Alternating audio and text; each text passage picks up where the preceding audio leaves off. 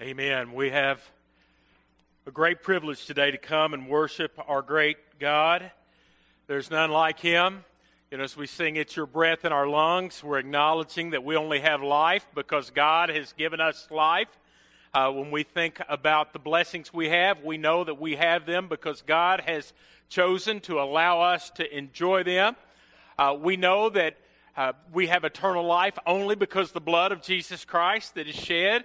And so we thank God for that today, and we come praising Him today. And I hope you've enjoyed this time of worship. I love to praise and worship God. He's done so many wonderful things for us. And if He had given us nothing but the cross of Jesus, that's worthy of us coming and giving Him all of our praise. And so today we celebrate that. And if you're here and you're not a believer in the Lord Jesus Christ, the Lord was just kind of pushing at my spirit this morning. And I love grace and I love mercy. I love the fact that every morning I wake up, His mercy is new and His grace is fresh. And I love to know that though my sin runs deep, His grace is more. But as I was singing this morning, I was reminded there will come a time where grace and mercy are no longer available to a person.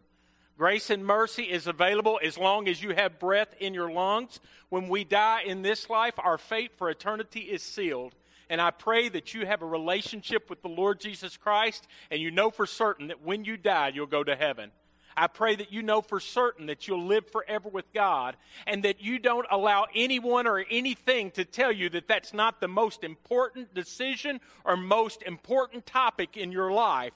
This life is a snap compared to eternity, and the next life goes on and on and on and on. And you'll either live forever with God in heaven, or you'll live forever separated from God in eternal punishment that the Bible calls hell. So I would beg you, if you don't know the Lord and Savior Jesus Christ, to give your life to Him and to give your life to Him today. That is my prayer for every person here, that they are a believer in the Lord Jesus Christ. Most of us here, probably 85 to 90% of us in here would profess that we are believers in the Lord Jesus Christ. And as believers, we want our life to reflect Jesus. We want to live in a way that other people look at us and they look past our personality and they look past our physical makeup and they look past our gifting and our accomplishments and they see Him. That's why God made you. He made you, the Bible says, so that you would be conformed to the image of His Son, for whom He foreknew, He predestined, so that you would be conformed to the image of His Son, so that God would have lots of children that He's very proud of. And so that's what I want in my life, because my life doesn't always reflect the Son. I wish it did, but there are times that it does not. I get frustrated really quick, and I don't reflect sometimes the patience of Christ. Sometimes I get enamored by things that are fading away, and I lose perspective on what real treasure is. And Christ seemed to have a perfect grasp on that. Sometimes I want the glory for what happens. And Christ just wanted to point glory to the Father. I want my life to change and to become more like Him, because that's what I am made for. If you've experienced some changing since you've been saved, if you've progressed some in your Christian life, and I hope you have, I hope someone would accuse you of looking more like Jesus today than the day you first gave your heart to Jesus. If you've had any progress in your life, I would almost guarantee you that one of 5 things has moved you along. As you read Scripture, there are some things that God uses consistently in people's lives to help them to become like Jesus. And so in the series that we started 2019 with, we're talking about those things that facilitate life change. Last week, if you were here, we talked about spiritual disciplines. And at the end of the service, I challenged you to start allowing those disciplines to change and form your character to be more like Christ. We talked about spending the first 15 minutes of each day with Jesus. I hope some of you have have taken that challenge this week, where you have decided, I'm going to spend the first part of my day with the Lord. We talked about giving the first percentage of your income to the Lord and trusting Him with your resources. I hope that you have grown to a place in your life where you recognize that God doesn't want your money because He needs your money. He wants your money so that you can, in a tangible way, say, God, here, I love you. We talked about giving up something for the Lord this week, and maybe having a fast, whether it was food or a habit or a recreational activity, but giving up something so that you could say, God, you're much more important in my life than this.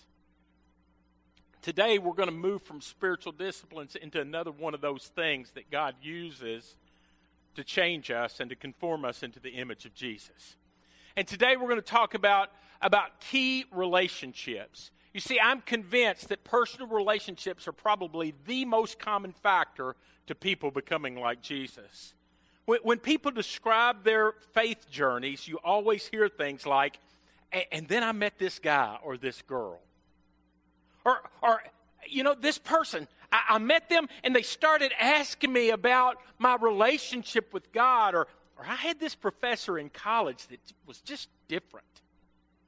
Or my grandmother, she used to always talk to me about God.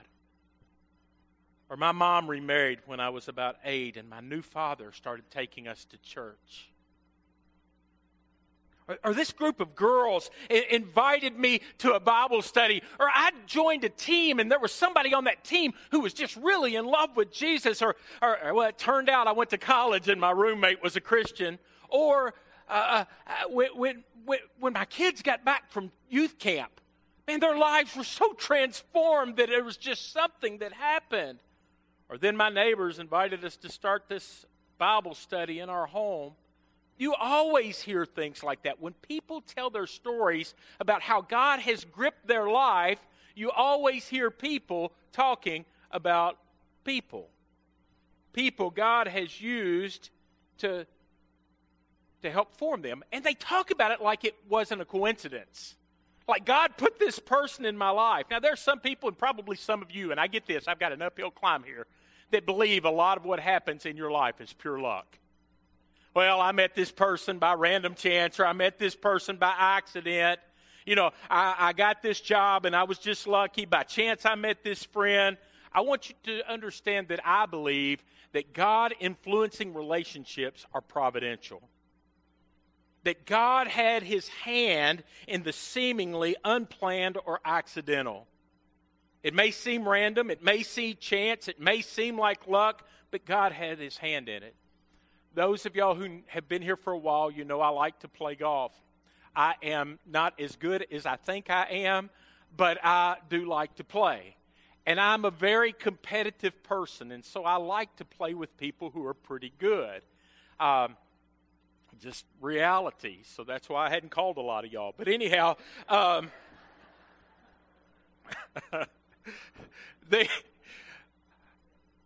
one day I was playing by myself. There might be other reasons why I was playing by myself. One day I was playing by myself in Hopkinsville in 2002, and another person was playing behind me, and I was slowed down by the people in front of me, and I was kind of watching this person play to find out if I wanted to ask them if they wanted to team up on the backside. Well, from about 180 yards out on a par 5, I saw this man hit, which went high enough to be like an 8-iron, to about 3 or 4 feet from the hole to putt for eagle. And I thought, I'm going to ask him to play with me. On that day, through that shot at Western Hills Golf Course, I met a man named Mark Strickland. Probably my best friend in life right now. It was just through a random chance that he hit that shot. And I've played with Mark now. While I was pastoring at Edgewood, we played probably once a week for 14, 15 years. He was my accountability partner. He prayed for me in the faith. I love him like my own family, dear to me.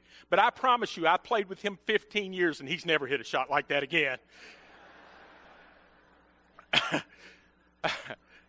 So it couldn't have been just pure luck that God orchestrated that. He had to. Psalm 139 tells us that God orchestrates all things in our life. The Bible says, I will praise you because I've been remarkably and wonderfully made. Your works are wonderful, God. I know this. I look around, I see your creation. I praise you for that, and I know I'm a part of that, God, and I thank you. He says in verse 15, my bones were not hidden for you when I was made in secret. When I was formed in the depths of the earth, you knew me even then, God. Verse 16, your eyes saw me when I was formless. All of my days were written in your book and planned before a single one of them began. I believe a part of the ordaining of God is putting significant people in your life who help you to become like Christ, because God uses people to build your character. God uses people to build your faith. When you hear the story of how God has changed people, you always hear about relationships. I never hear, man, on my own, I just figured this thing out. I learned everything I needed to know about God all by myself. You know, it's always, I met someone invested in me. This is the case in my life. You know, my family didn't go to church. I started going to church with an older couple at Cash Creek Baptist Church. While I was going, they got a new pastor. This new pastor spoke in a way that I understood. I heard the gospel as he was preaching it. And I responded to faith, but then he saw, I guess, something in me, and he started investing in me. And I praise the Lord for Scott Ford. That he just loved like Jesus, and he loved me. I met a man at camp one year. His name was John Calley. He was a different type of Christian. It didn't seem about just coming to church to him. It seemed like about walking with Jesus and about really loving Jesus. And there was just something about him that piqued my interest, and I started calling him. I was about an 18-year-old, and he preached camp, and I started calling him and just asking if I could learn from him. He was a seminary student at the time, and he invited me to come up and to eat meals with him, and about once a month I would go and I would spend time with John. And over this summer I learned a lot about what it means to walk in a love relationship with Jesus. When I got out of college, I met a friend named Jeff Thompson who challenged my thinking. I mean, he did, because he didn't see classes of people. He just saw people. And he saw a lot of injustice in the world in ways that my little sheltered mind just had never seen. And he challenged me to look beyond my own social experience and to think about people who were different than me. I'm so grateful for Jeff's influence on my life. I met Brad Womble. Brad was a missionary in Niger. They were from Hopkinsville, and God had them on furlough, and while they were there, our church invited them to come and share with us their work there with the Songhai people near the capital city of Niamey. I'd never really experienced an international missionary, and I'd really never thought much about international missions. Oh, we gave a little bit to Lottie Moon, and we gave our cooperative program dollars, but I'd never put a face with it. I'd never been on an international mission trip, and God used that day, that encounter, to pull me into an international missions encounter which changed my perspective and my life. All of these relationships, I believe that God had his hand on, and I believe those relationships have pushed me in different avenues to become more like Jesus and to have more of the mind of Christ. Our text today is simple. You know, I usually like to walk through a passage, but today we're going to kind of springboard off of a passage. Our text is one that you probably learned in Bible school. You remember this? The one who walks with the wise will become wise, but the companion of fools suffers harm. Since this is a Bible school verse, we need to do this the Bible school way. I want to make sure you get this, because this will change your life if you get this and you believe this. So let's say this together. The one who walks with the wise will become wise, but a companion of fools will suffer harm. That is truth.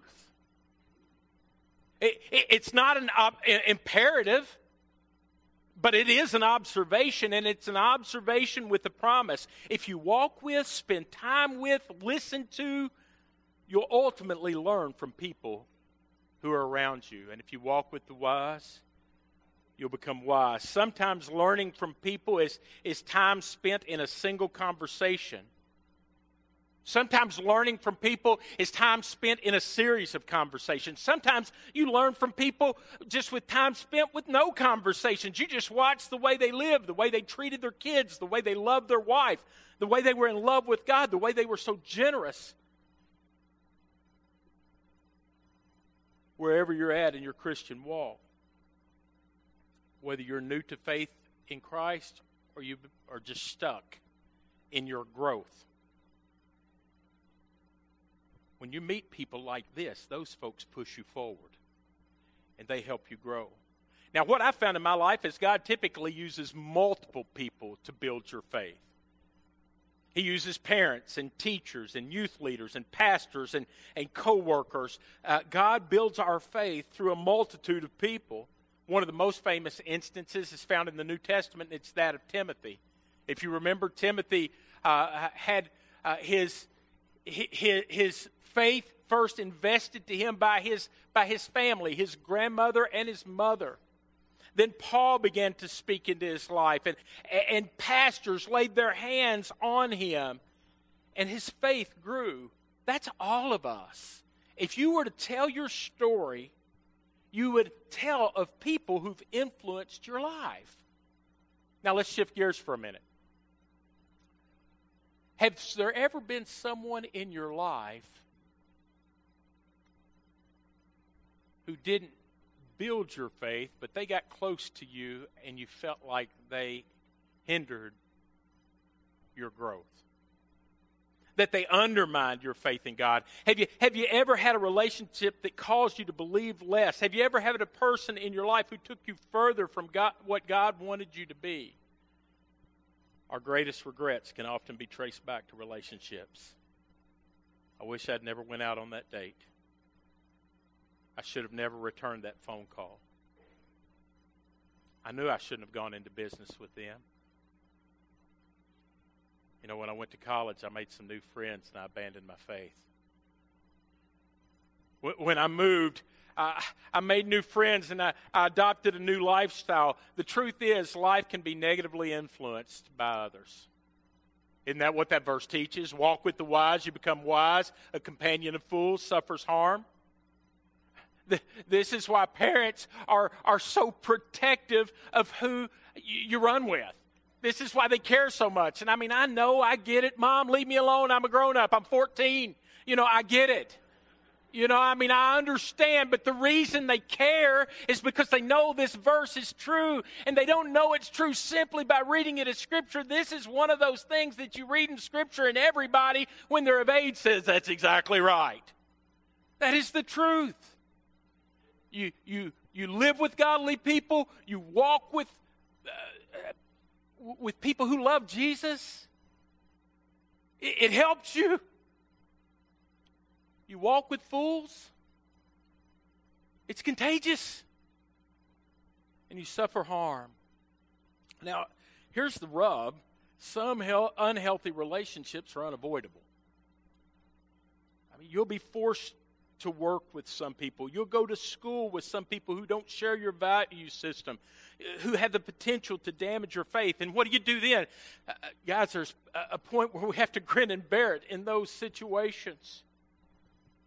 You're around people who are on your ball team, or you're in an office you're forced to interact with. You're with people who serve as constant temptations morally and ethically.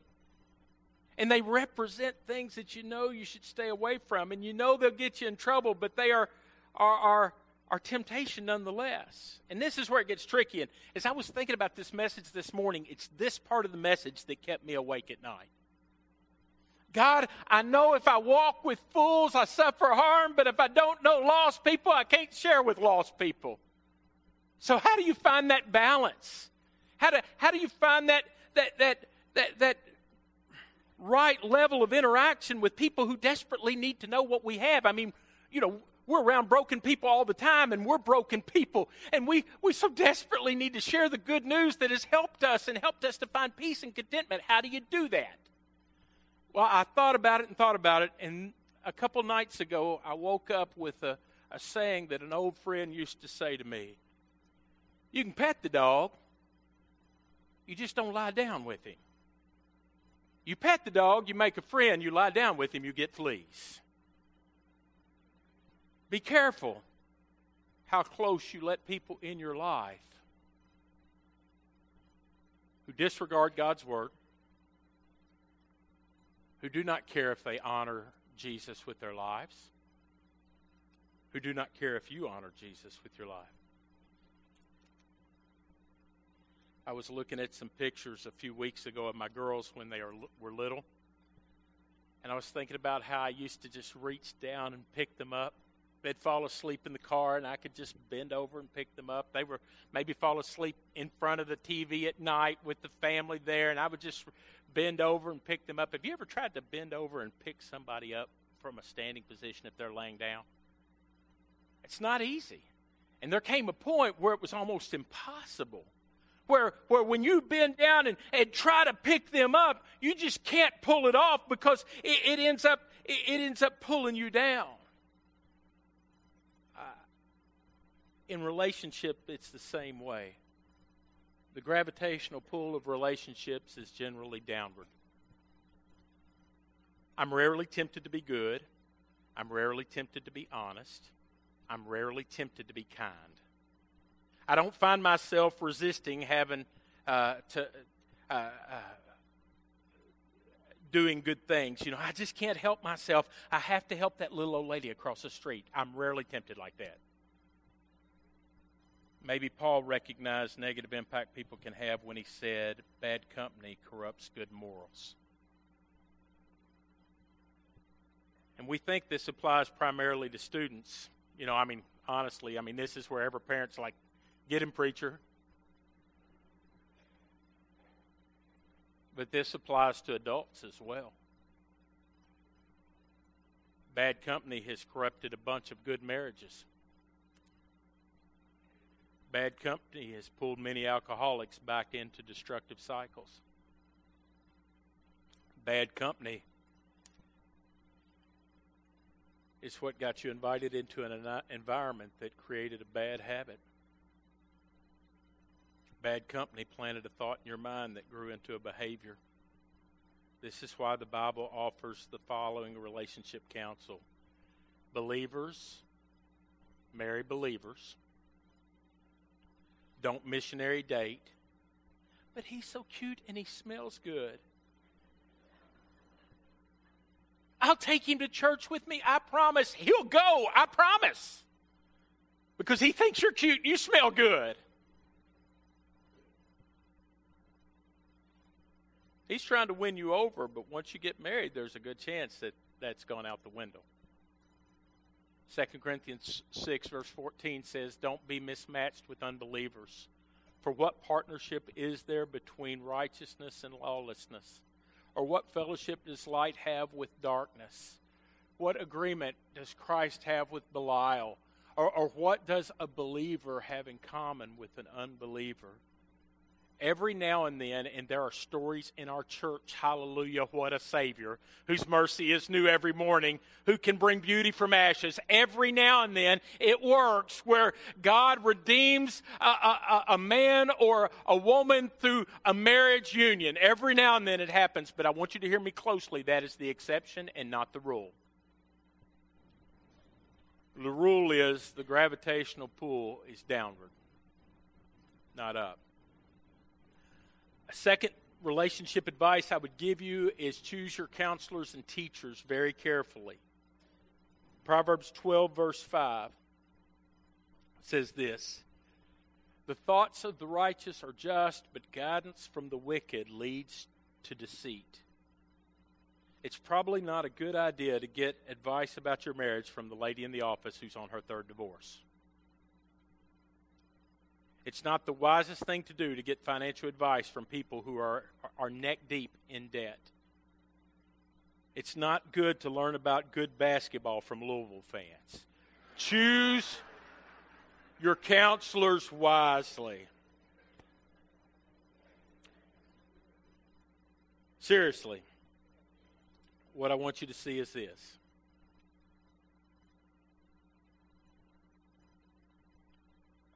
What you believe Jesus wants your life to become will be heavily influenced by the relationships you form, good and bad. The people you feel like God put into your life have the power to change you, but so do the people you wish had never been let in. Really, there are no neutral relationships. They're either good or bad. And if we're going to have both good and bad relationships, we need to learn to utilize our healthy relationships for our spiritual growth. If God has placed people who look like Jesus, who push you toward the light instead of causing you to walk in darkness, if you have people who help you become the person God made you to be, you need to spend as much time with them as you possibly can. You need to walk with them. Psalm 1:1 starts out, how happy is the man who does not follow the advice of the wicked or take the paths of sinners or join a group of mockers. Instead, the person who walks with the wise is the one who becomes wise. And I get it. They might not be as attractive by worldly standards. They might not be as entertaining as the crowd, but your faith will grow and your life will change. But here's the tricky thing.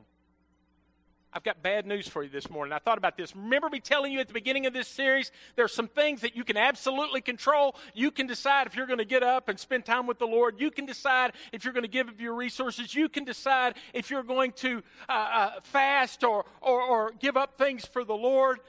But here's the tricky things about relationships. You can't create God meetings. You know, I watched my friend hit golf balls year after year and kept waiting for another one of those shots. You can't create God meetings. You can't walk out of here today and say, I'm going to go find my Paul. If you walk up to someone and ask, would you be my role model, you may end up freaking them out. And even as your pastor, I can't appoint a Paul to you.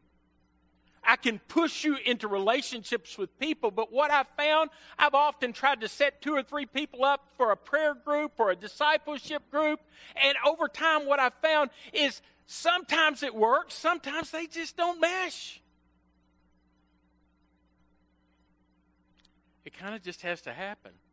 But I've got good news. You can't manufacture it on your own, but you can put yourself in position to experience them. You can go to places where people who are living for Jesus are at. Obviously, one of those places is church.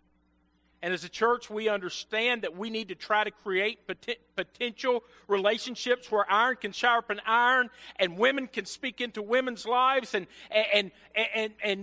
believers can learn from one another. That's why we have life group every week, and I strongly encourage you to get in life group.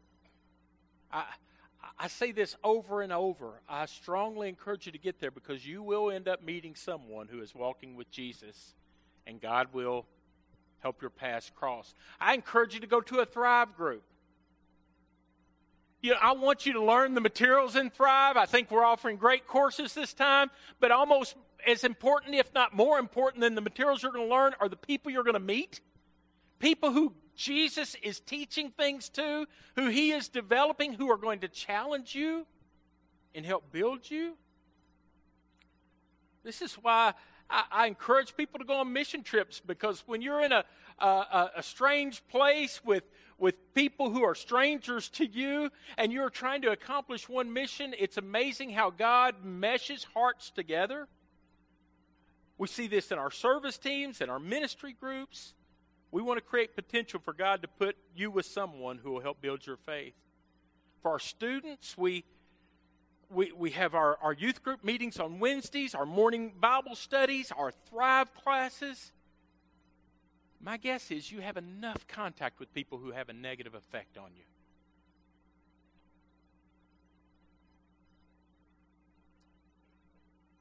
I wonder, do you have good people in your life who are encouraging you to walk in faith? You know, and sometimes God has used people I never thought that would help to encourage my faith. When I was growing up, there was a man in our youth group that I avoided. A guy 1 year older than me in our youth group I avoided because he was weird. He liked Dungeons and Dragons, and he wore like this raincoat that came to his ankles when it was 98 degrees. We would probably tackle him in the parking lot if he were coming in on Sunday morning, because we're like, what's under your, we want to know. He was a weird guy. But I want to tell you, after I surrendered my life to preach, I started watching him, and he had his Bible with him everywhere he went. And he was one who, when he would speak up and say things about Jesus, it was like he had actually walked with Jesus. And before long, Vernon became my friend. And Vernon helped me grow in the faith.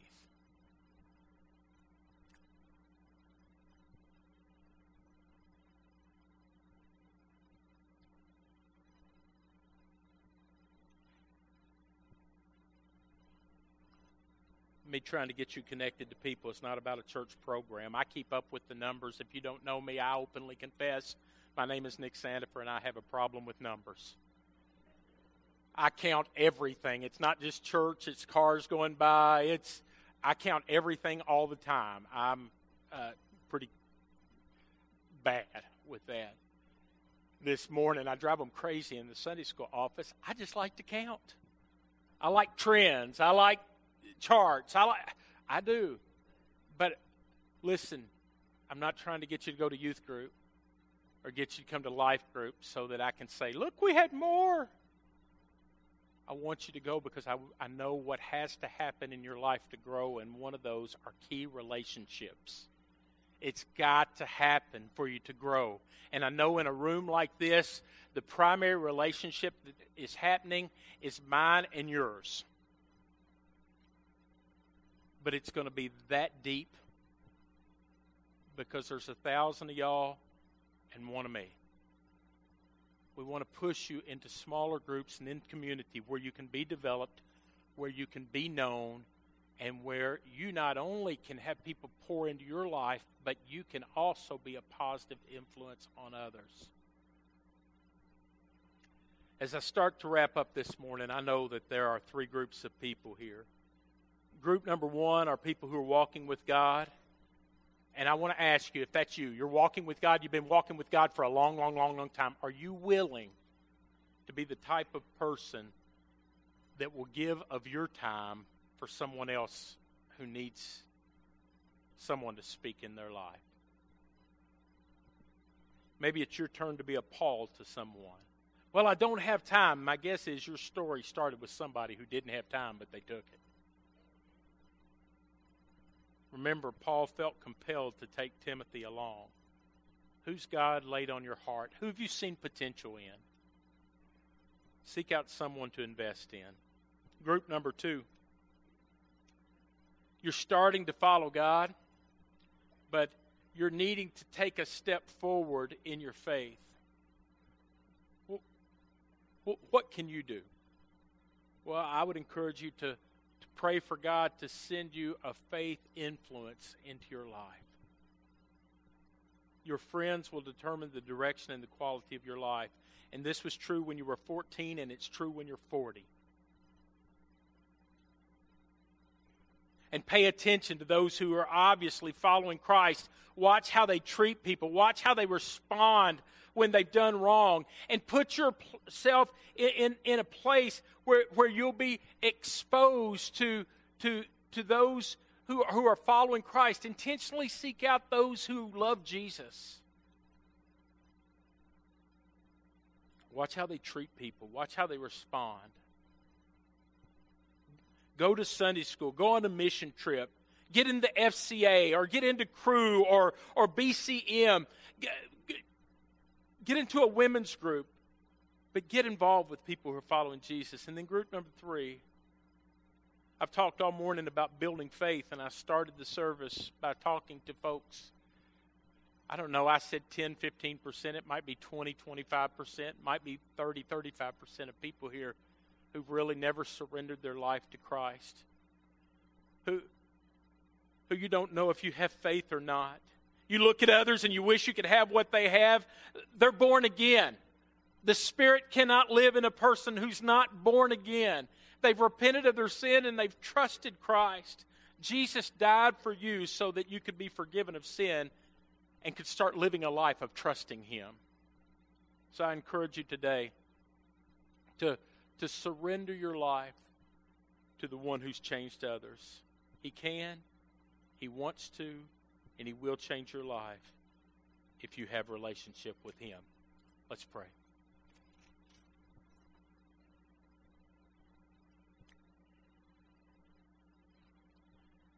Father God, I pray this morning that your Holy Spirit would use these words to build your people into better disciples of Jesus. I pray, Father God, if there's someone here this morning who does not believe, I pray, Father God, that your Holy Spirit would draw them to salvation.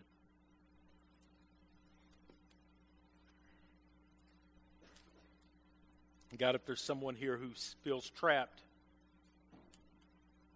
in the circumstances they're in and the people that are around them, I pray, Father God, that you would send wise counsel to them. Teach them your truth. Lord God, help us to be available to others so that we can help others to become what you've created them to be. Lord God, we love you. We thank you for Jesus, and it's in his name we pray. Amen.